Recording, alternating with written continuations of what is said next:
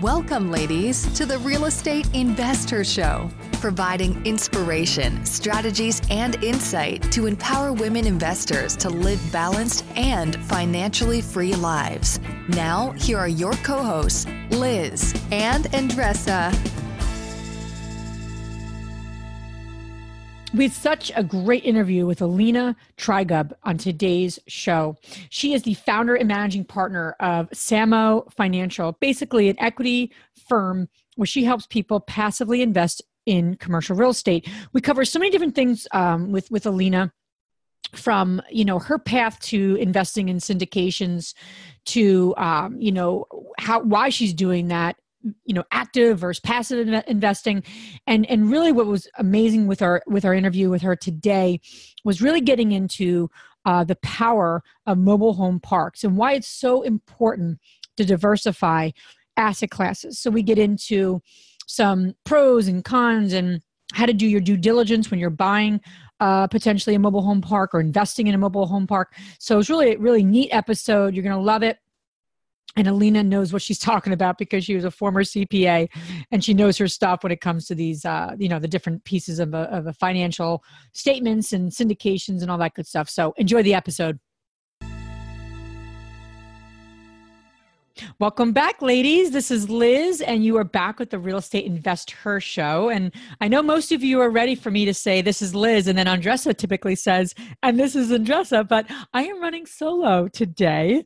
But it's all good. Andressa will be back with us next week. But in the meantime, we have a phenomenal guest on this week's episode, and on the Real Estate Investor Show, Alina Trigub. Alina, thank you so much for being on our show. Liz, it's my pleasure. I'm excited to be here. Thanks for inviting me. Alina and I have known each other for quite some time, so it's really a pleasure for me to interview her and all the neat stuff that she's up to, which we'll jump into in a moment. But Alina, typically we kind of start the show getting connected to our audience because it's all women listening, and we're all on this path to creating more financial freedom in our lives and doing it in a balanced way, which sometimes doesn't always go together. So I wanted to share an interesting thing I actually got from a meditation. I'm really getting connected to an app called Calm. I know many people have used it, but it's CALM. And it's literally, they give you 10-minute meditations every day. It's just wonderful. I've always done the, in and out. Sometimes I do it, sometimes I don't, but I've been really consistent for about a month. And they shared something this morning I just wanted to share with our audience. She said, when you're working through difficult emotions, which I know all of us have, and all of us have different triggers, right? For different reasons. For me, it's my kids, Oh, I can relate to that one. Right? I'm patient for I'm patient. And then I go to 10, and I get a little intense at times. Yeah. So with my emotions. So she shared this little acronym called SANE. And it's kind of neat because it's all about staying sane, right? But the letters are SAIN. And the S stands for when you're working through a difficult emotion, S stands for stop. A stands for allow. The I stands for investigate. And the N stands for non-identification. And I just really loved it because she basically said, when you're working through these difficult emotions, start to become an observer. And it's really hard when you're in the emotion. Absolutely. Right. I mean, but I'm really going to take this on. So stop, allow it, right? So if it's anger, allow the anger or allow it, then investigate it. Like what's coming up for me, what caused this, what triggered this, what feelings am I having? What physical, effects am I having? And then she says the N is the non-identification, meaning don't identify to it. Start to become separate from it. Again, I thought it was a neat concept, and just to do more in my life. I don't know if I've mastered that certainly, but I'm going to try. So I don't know if you've seen that. You have older kiddos, but I'm sure, where have you seen that in your life? Yeah, no, Liz, I can certainly relate to that. Even with older kids, I mean, you need more patience as they become older. And actually, I think it's a great point and a great exercise to go through because early on, they are unintentionally testing your patience, but as they get older, that becomes very, very intentional. And so the more you can work on yourself and literally concentrate on all these points, I especially like the last one, the non-identification. Yeah. The more you can kind of disidentify yourself from it, kind of keep yourself away from it, the better off your whole family will be, and you're going to be more sane, a lot more sane, literally, because we create so much tension and stress and pressure on ourselves that if we can find a way to mitigate that pressure, we're going to help our families tremendously, because we want to have joyful, precious, happy time with our family members, and any way we can help that, it gets us there. It's going to get us in a much better place. Yeah. So staying sane, right? So I'll have to report back on how that's working. But please. And I can relate to, meditating. I've listened to, a number of your podcasts, and I know you started meditating a while ago, and you're going on and off. And I'm actually doing exactly the same thing on and off, trying it out, see if it's going to work. Some days are better, some days are worse. I'm actually doing the 3-minute meditations, and I've tried different ones. There are some for pressure, some for stress, some for collecting your thoughts. I've been trying different things, and it's more or less trial and error. But taking action, as you said in one of your shows, taking action is what's the most important, what's critical in our life and in our business, everywhere we do. If we take action, it's going to bring us so much closer to our destination. Yeah, no, absolutely. Yeah. I appreciate that. So try that out. The women listening, sane, stop, allow, investigate, non-identification. So without further ado, Alina and I are going to jump into the interview. Alina, as we like to share with all of our amazing women we have on this podcast, please share with us your kind of journey of how you began real estate, getting into real estate investing. And I know you have a real amazing quality. I'm sure the ladies listen to the intro of, really getting people into passive investments and tons of apartment buildings to mobile home parks. We're going to get into all that. But for you, how did you get there? How did you, what was your path? How did you begin getting interested in real estate investing? Sure. Thank you for your question, Liz. For me, real estate investing began about 6 years ago. I was actually searching for a way to diversify my portfolio. It has been always in Wall Street, and it has been a huge concern for me for many, many years, especially since my background in education is in accounting. I'm a former tax accountant, and taxes has always been on my mind as something that I needed to decrease somehow, and I couldn't find a way to decrease our taxes. And I was thinking about real estate for many years, and my husband and I even dipped our toe about 10 years ago, bought a property in Philly, turned out to be a wrong neighborhood, wrong place, and everyone goes through that life experience. And 6 years ago, I decided to try it again. I started researching, reading about real estate, and I started looking for a way to invest. And after doing a search for properties locally here in northern New Jersey, where I live, very close to the city, I couldn't find anything, and I decided to dig deeper and see what are other ways I could invest. So I decided to go out of state. And when I went out of state, my further research brought me to the topic of syndications. After doing evaluations and finding deal sponsors and markets and then the properties, I took an action. I started invested in one, then another, and it was kind of like a trickle-down effect. And after investing for several years, I realized the benefits of syndication. Number one, it was completely passive. I had to do no work on my part. So it was done without any interruption to my daily living, my work, family, and everything else. Number two, it allowed to preserve principal. Most of the deal sponsors, what they're looking for is to actually give you the principal back as fast as possible. And sometimes that fast happens in 3, 5, 7 years, but that's their main goal, to return your principal first, then to allow to pay your dividends, which is your residual income. And on top of it, you get what I was looking for. You get the tax saving strategy, because the way syndications are treated, it allows you to save on taxes, because you get to expense a lot of deductions and your passive losses against your passive income. And that's what makes it stand out. That's what makes it differentiates it from Wall Street, where if you invest in Wall Street, let's say you invest in REIT, the Real Estate Investment Trust, which is a pure mutual fund, you'll get no tax benefits whatsoever. And that's a huge differentiator when it comes to syndications. And on top of it, again, it allows you to diversify. So in addition to having stocks, bonds, and mutual fund, you now have a portfolio where you diversify into syndication, where you can invest not only in multifamily, you can invest in other commercial real estate asset classes, mobile home park, storages, assisted living, offices, and list goes on. And on top of it, you can invest nationwide. For instance, in my portfolio, I have no investments locally by me in a tri-state area, and that's unfortunate, but I live in a very low cap rate area in New York, New Jersey. It's very, very expensive. But our investors and I are fully diversified. We have investments all over the place, and we go into the markets that are cash flowing. We're not betting on appreciation. That's not my strategy. But right. Going to the market that allow to bring cash on a regular basis. We provide healthy and nice environment for our tenants. We beautify the communities. So we're doing good, and by the same token, we're making money.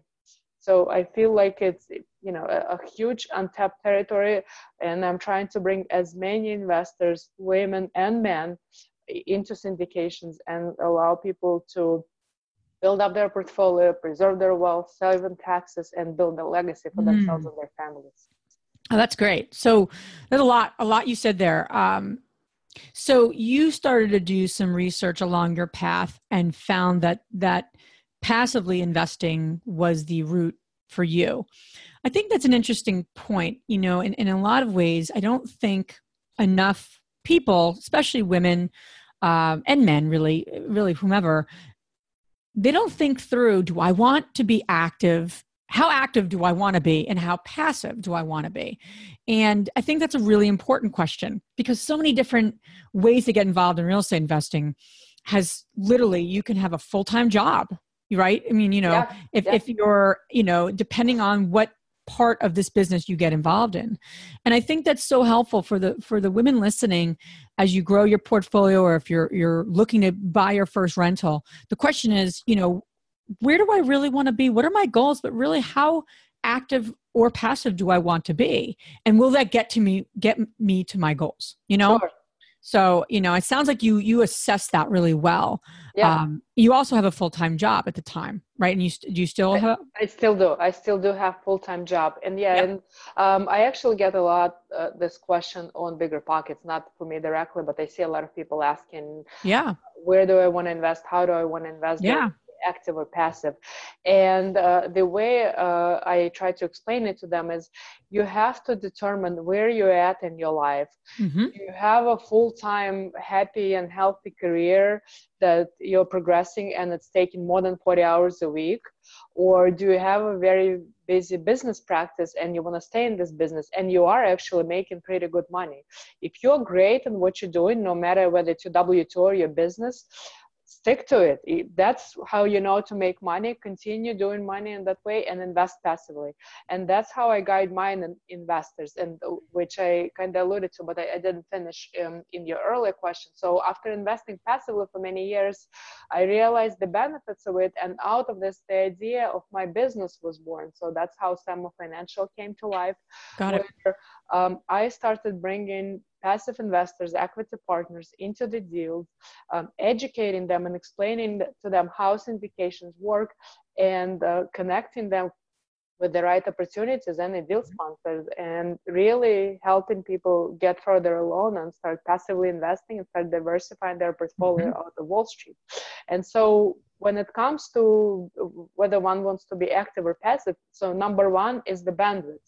Do you have the bandwidth to do it? Mm-hmm. And number two is your why. How strong is your desire to be active or passive in this business. Yep. If your answer to number one, to bandwidth, is let's say 5 to 10 hours, then there's absolutely no way you can be active. If you want to be active, you need to work in this business at least as much as you work on your full-time job, if not more.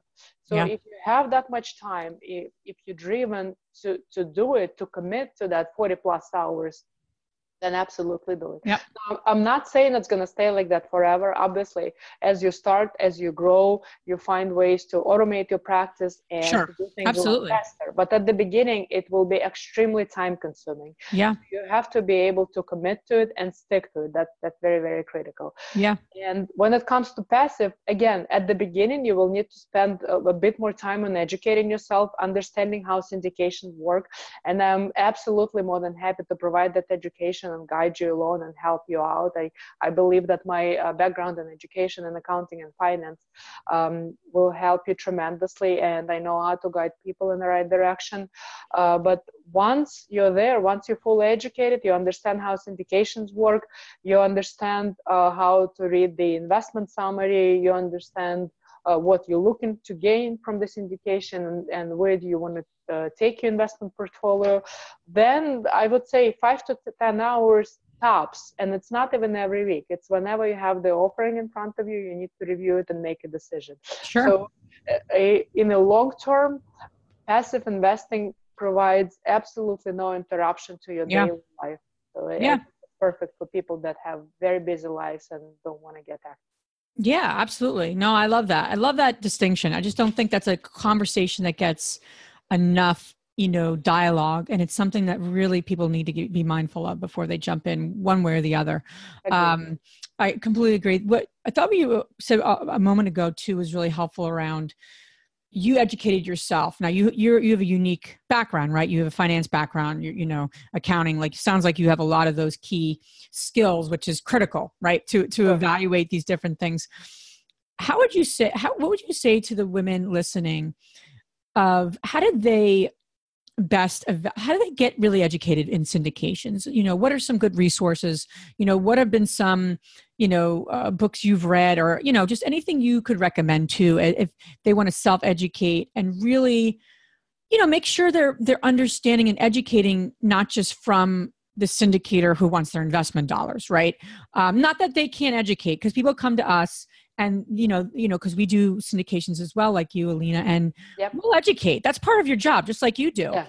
But I think when you're learning about syndications, it is really helpful to learn from just in general, so you can really get it before let me learn more about this syndicator.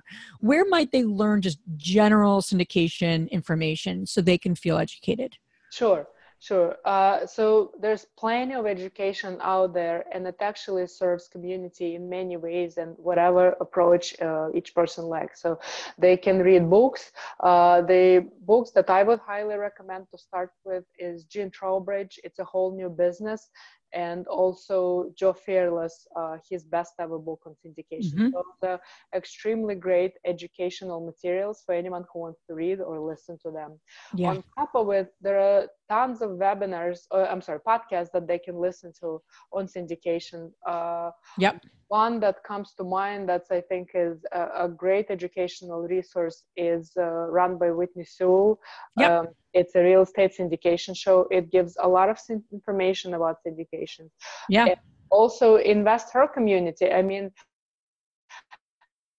Liz, you and your husband are a great resource for syndication. You interview a ton of women that are also in the syndication space. So there's definitely plenty of materials and people to reach out to. And the last but not least resource is networking. I think it's absolutely critical to network with like-minded investors through Invest Her Community, through Bigger Pockets, and then locally, go to local networking events. You don't necessarily need to connect with people that are syndicators. You can connect with people that are directly investing in specific asset classes. And whether you're interested in, let's say, multifamily or mobile home parks, connect with the people, talk to them, talk about asset class. If your interest is to invest in, let's say, mobile home parks through syndications or directly, no matter which method you choose, you still need to learn about mobile home parks as an asset class class itself, how it behaves, where to invest, how Yep. to pick a market, what are the pros and cons of investing in mobile home parks, and so forth. Yeah. So I think the sources are out there. You just need to, again, take action and start educating yourself. And it's not a rocket science by no means. And by the way, even if it were rocket science, everyone can get educated. So that is true. That is true. Taking baby steps. I understand that everyone is busy, has family, Yep.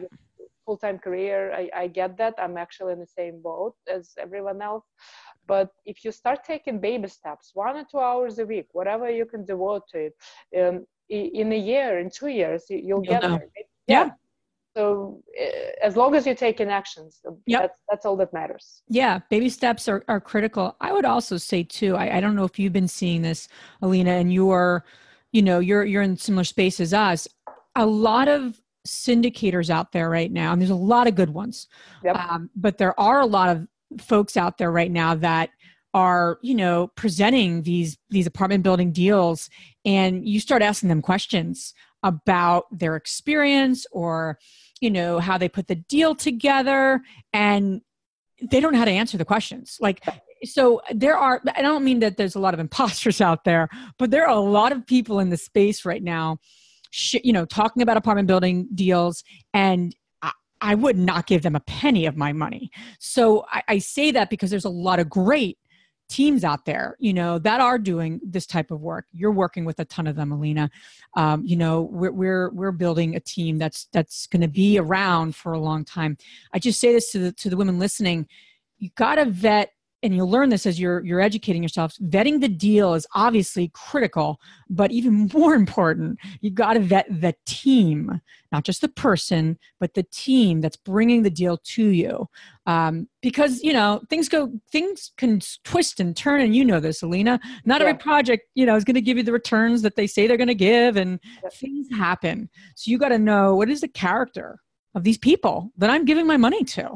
Yeah. Are they gonna, so that is critical. And I've been hearing a lot of different people out there just spouting out numbers, and just, I'm like, oh God, they should just not be doing what they're doing. It's just, not that it's legal, but these are not people who I'd literally give $5 to. So I just say that to just be cautious, be cautious and do your due diligence. That's all. That's important. Liz, you bring such an important point, and I love how you share it with the audience. I absolutely agree with you, and I actually talk about this a lot. So when it comes to evaluating indications, first and foremost, you need to evaluate the deal sponsor and their team. So everything starts with the person. So talk to the deal sponsor, talk to a syndicator. Are you in line with their long-term strategy? Are your personal interests in line? And I don't mean hobbies, but I mean in general, values. Is he or she and you are about the same things? Are your goals aligned? Do you connect well with the person? Because if there is no connection, if you feel like something is off, absolutely do not go work with that person. I mean, you're going to be investing with them a large sum of money. You don't want to invest with someone you do not trust or have a gut feeling that this is not someone you want to go with. So first and foremost is connecting with that person, making sure that you align with them. And I mean, these days, what's really easy is just researching them. Go on Google, read about them, make sure that they have what they talk about and they are what they share with everyone. Make sure that you find the proof about them, and make sure that this is the person that you want to be investing for a long time, because you're not going with them into just one investment. You're going to be with them for a very long term and probably investing in multiple investments. So make sure this is the person you want to stick to. And that's number one. No, I love that. And I think that that's also something to keep in mind. Evaluating the deal, obviously, like you said, starting with the person and the team. So to shift gears a bit, I know you've gotten your passive investors into a lot of different commercial kind of asset classes. But one in particular we haven't talked a lot about here on our podcast is mobile home parks. And quite honestly, selfishly, I'm very intrigued by them. I've always been intrigued by them. I have more experience in the multifamily space over the years and flipping homes and some new construction, but mobile home parks, no experience. So what can you tell us a little bit about, and I know there's a lot to that topic, but I'd love to hear your perspective because you're actually, you're at the forefront of putting your clients into mobile home park projects. So what are the things that you look for? What are especially when it comes, because again, I'm thinking in the multifamily space. So what is specific to that asset class of mobile home parks? Just, what's been your experience? Sure. And just like everyone else, Lisa, I started with multifamily. It was close to home. I lived in apartments, so it was very, sure, you know that. Yeah, to relate to that Yep. stuff. So, yeah. but as we went along, I realized the need for diversification, and not just diversification into different geographical locations, but diversification further into other asset classes. So I done my research. I looked into different asset classes and picked mobile home park as something that would be a viable strategy long term, and also a viable strategy if we hit a downturn. And the reason for that mainly is because mobile home park offers a lot of options that are not offered in multifamily space. And what I mean by that, there is always been and still is a huge demand for multifamily. And because of that, people more or less shy away from other asset classes, and that gives other people opportunities to look into other asset classes. So mobile home park is one of those asset classes that hasn't been looked into very heavily in the past. It's becoming very, very popular now. So it's becoming as hot as multifamily these days, but the opportunities are still out there. So we look for locations where the neighborhoods are very overpriced, and people cannot necessarily afford living in apartments, so they look for an alternative. And there's still a lot of families that would like to have their kids go into decent school neighborhoods. So in order for them to go into decent schools, they need to find an affordable living, and mobile home park communities offer that affordable living. Take for instance Arizona as a state. The rents are very, very high in that state, and a lot of families cannot afford it, but they still want their kids to be in different schools. So that's what we provide through mobile home park communities. Another point I want to add is that a lot of people have this preconceived notion that mobile home park is this dilapidated house that's going to collapse from the next winter. So right. Not the case. I mean, I wish we could show people pictures, but some of the mobile home parks that we buy and then beautify, from outside, it looks just like a regular home. It's just a lot smaller and a lot more efficient. But otherwise, it looks like a regular home inside and out. But it's a lot more affordable for people that cannot pay high rent prices. So when you actually go, so like, I'm just thinking through, like, because again, my head is, and I'm familiar, obviously I've seen them. Yeah. And, you have this, I don't know, want to call it, and it's not right, but a stereotype, especially being from the Northeast. We don't, you're in the Northeast with me. We don't have I mean, I bet you they're around us. I just don't know about them. And then I think of the mobile home parks, and I immediately envision, I don't know. I don't know what to think. I'm not sure of what the tenant base is. Now, is it a tenant base? So you go in and buy, I have multiple questions. I have like so many questions pop in my head. Do you go in and actually buy then the land and the home and you're basically renting it back to the tenants, or do they actually own their mobile home park? Sure. Curious, how does that mobile home house, excuse me? Yeah, great question. So in a lot of cases, it's park-owned home, POH, as people call them. So they sold and owned by the parks, which is not obviously our preferred strategy. We would like tenants to own the homes, and there are reasons to that. But what we do is, once we buy the park-owned homes, and by the way, it could be a combination. It's not always that black and white. So when we buy it, when we look for the next tenant, we offer them an option of lease to buy. Okay. In other words, they start leasing, and then gradually they go into buying it. We're not talking about something that may cost, $50,000 to $100,000. It's a lot more affordable and a lot more. What's the range? Low end, high end? Yeah, low end. I mean, it could start as like at $5,000, $10,000. It really depends on the area and the type of house. Yeah, it could start as low as that. So, yeah, and that's why I'm saying it's a lot more affordable. But what happens as the tenant buy their house, it becomes their home. And, as a homeowner, you want to beautify the place where you live. So naturally, they start taking care of it inside and out, which also means a lot less expenses for us as the park owners, which also means that we're helping beautify the community by letting the owners buy the mobile home and work on them, and then we beautify the surrounding. We're also lowering the expenses, and one of the highest expenses in multifamily is plumbing, and we have very little to no plumbing expense when owning mobile homes. So that's a huge factor. And while mobile homes are priced lower than multifamily, but again, because there is no this high expense, it allows us to drive the income to higher numbers.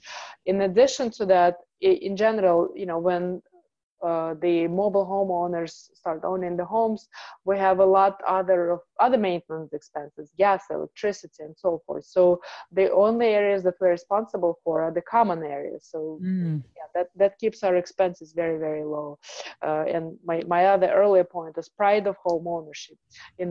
Every homeowner, whether it's a mobile home or a regular apartment or whatever it is, they want to be happy in their home, so they're trying to beautify it, and they'll do everything possible to make it look nicer.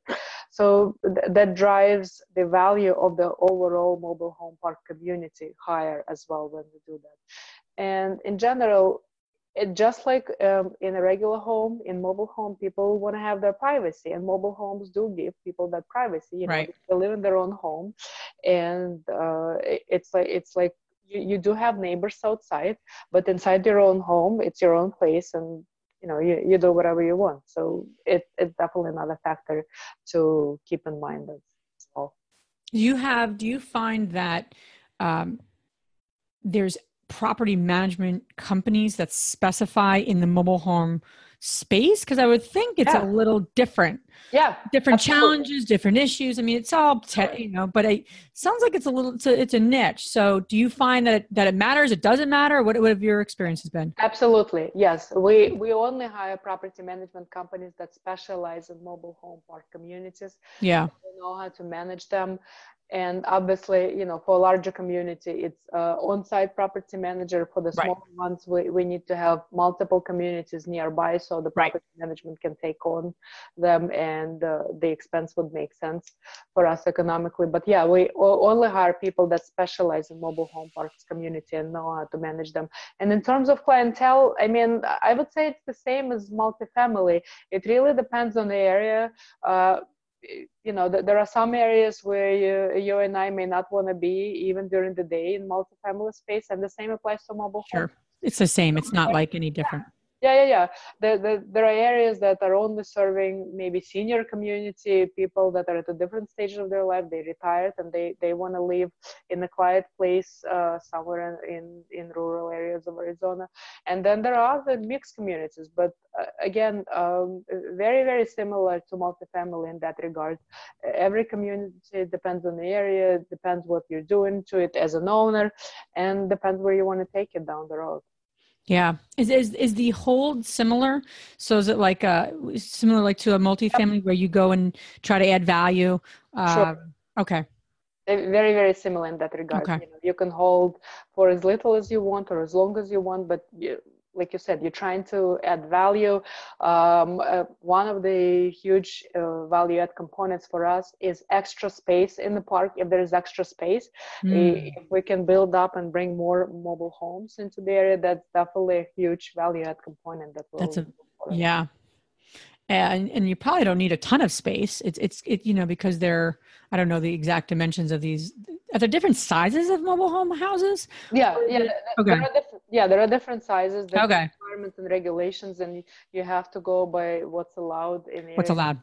Yeah, but it's definitely something to look for, and it's a space that needs to be learned before someone jumps into the area. Yeah. But absolutely learnable, and doable, and very similar to multifamily in that regard.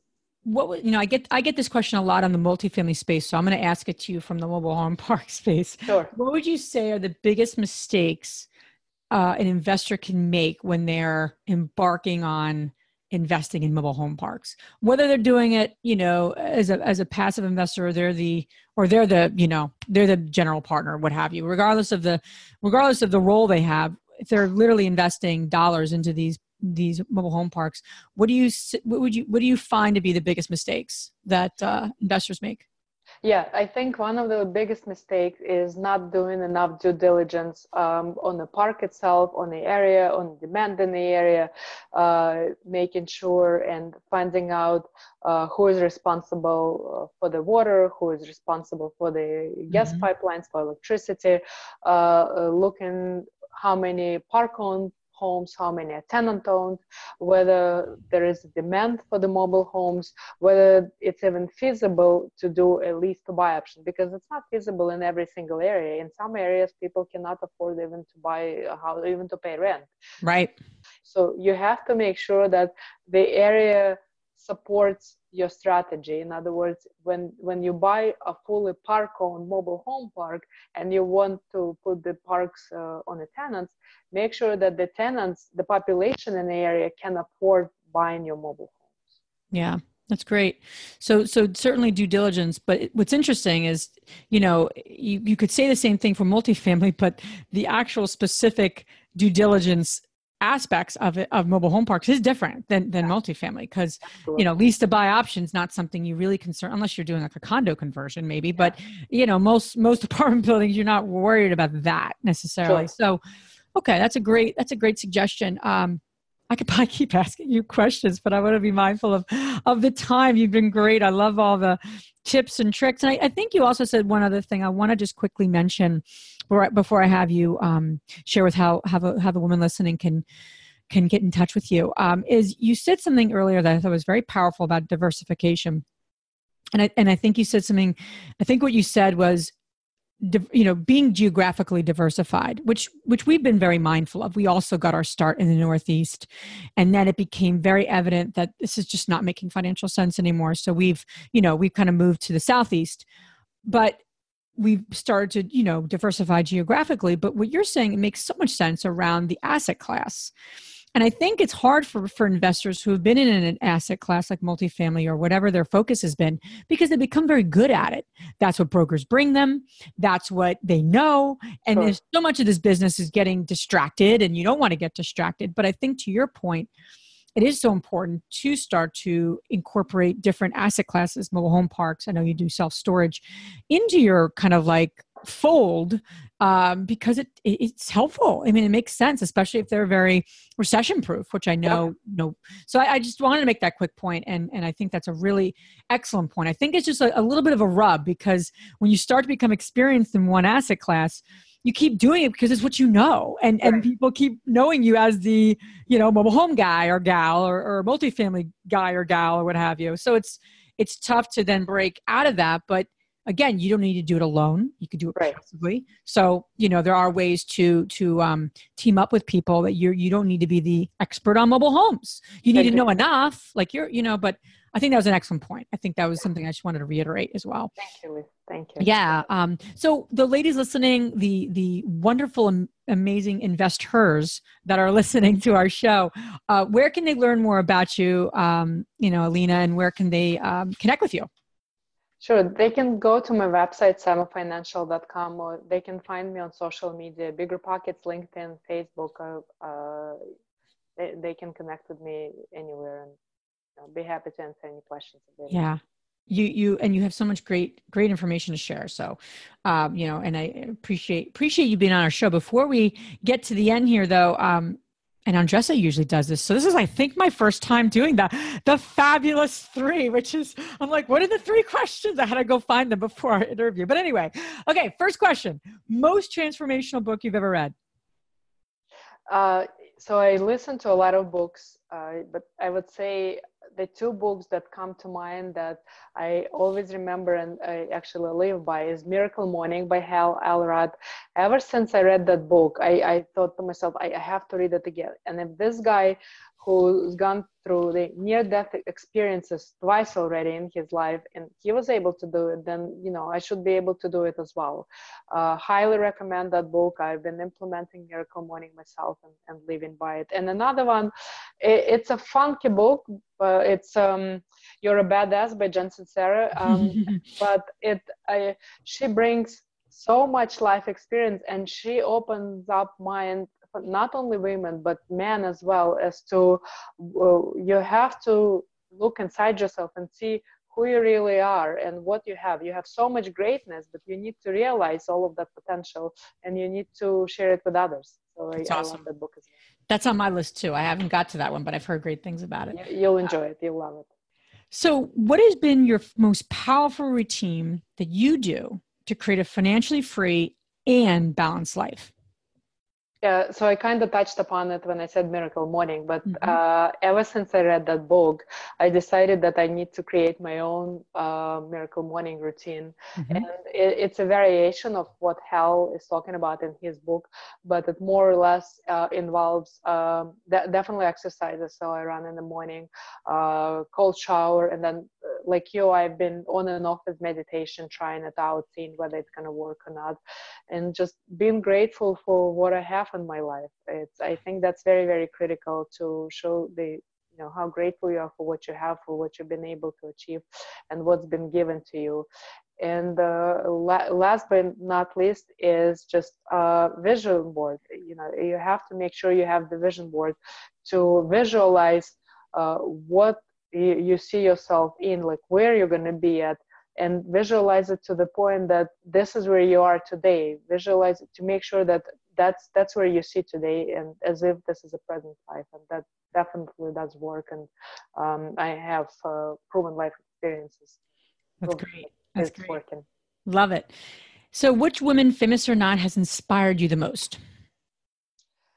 There are a lot of women that inspire me, and obviously, everyone can say Oprah, Mother Teresa, and so forth. But to me, what's important is to see ordinary women around me that inspire us on a daily basis. And I know I wouldn't be in this world without my mom, and I'm really grateful for everything she's done for me. I mean, she raised me on her own. So it was a lot of hard work, a lot of hard labor, working multiple jobs, and while upbringing me. And then, women that I meet at different conferences, and the desire to succeed and the willingness to do no matter what is so great in a lot of women. Including yourself, Liz. I mean, I'm really impressed by your achievements and what you've been able to do in your life. That it's really fantastic. And my daughter, I mean, in a lot of cases, believe it or not, I mean, I have a high schooler, but you can learn a lot from your kids by watching them, because they're actually a reflection of you. So if you see something in them that you don't like, then stop yourself and think, where is that coming from? Why they do what they do? And, think to yourself, is that something that I need to work on myself to maybe improve myself and change? Yeah. So I think that's a huge educational factor that a lot of people just ignore. Oh man. Wow. You put that in perspective, and I see my son who he has a hard time stopping something. Like if he's not complete, he has a really hard time stopping. And my husband looks at me the other day. He's like, you know where he gets that from, right? I'm like, no. He's like, you are crazy when you have to finish something. He's like, yeah, he has that now. I'm like, awesome. My 5-year-old is obsessive like his mother. Great. But you're right. Yeah, it's great to look in the mirror, right? I can't do that. But Alina, thank you so much for being on our show. I really appreciated all the great insight you've shared, and just a lot of great insight. And I appreciate all your, tips and strategies and resources. So thank you. Thank you for your time. Thank you for sharing all your great knowledge with our community. Liz, it's my pleasure. I'm really grateful to be here, sharing my knowledge with the investor community, and I'm grateful to you for inviting me here. I'm more than happy to help out the community in any way I can. Thank you so much again for inviting me. Thank you. If you enjoyed this podcast and want to receive updates on our next interviews, Go to our website, therealestateinvestor.com. There, you can subscribe to our show, become part of our investor community, and get updates on upcoming episodes. If you like our show, please share it with other women who would benefit. And don't forget to leave us a rating on iTunes. We'd really appreciate it. And as always, we encourage you to take one action as a result of today's show and put it into motion so you can live both a financially free and balanced life. Thanks for spending time with us. Ciao.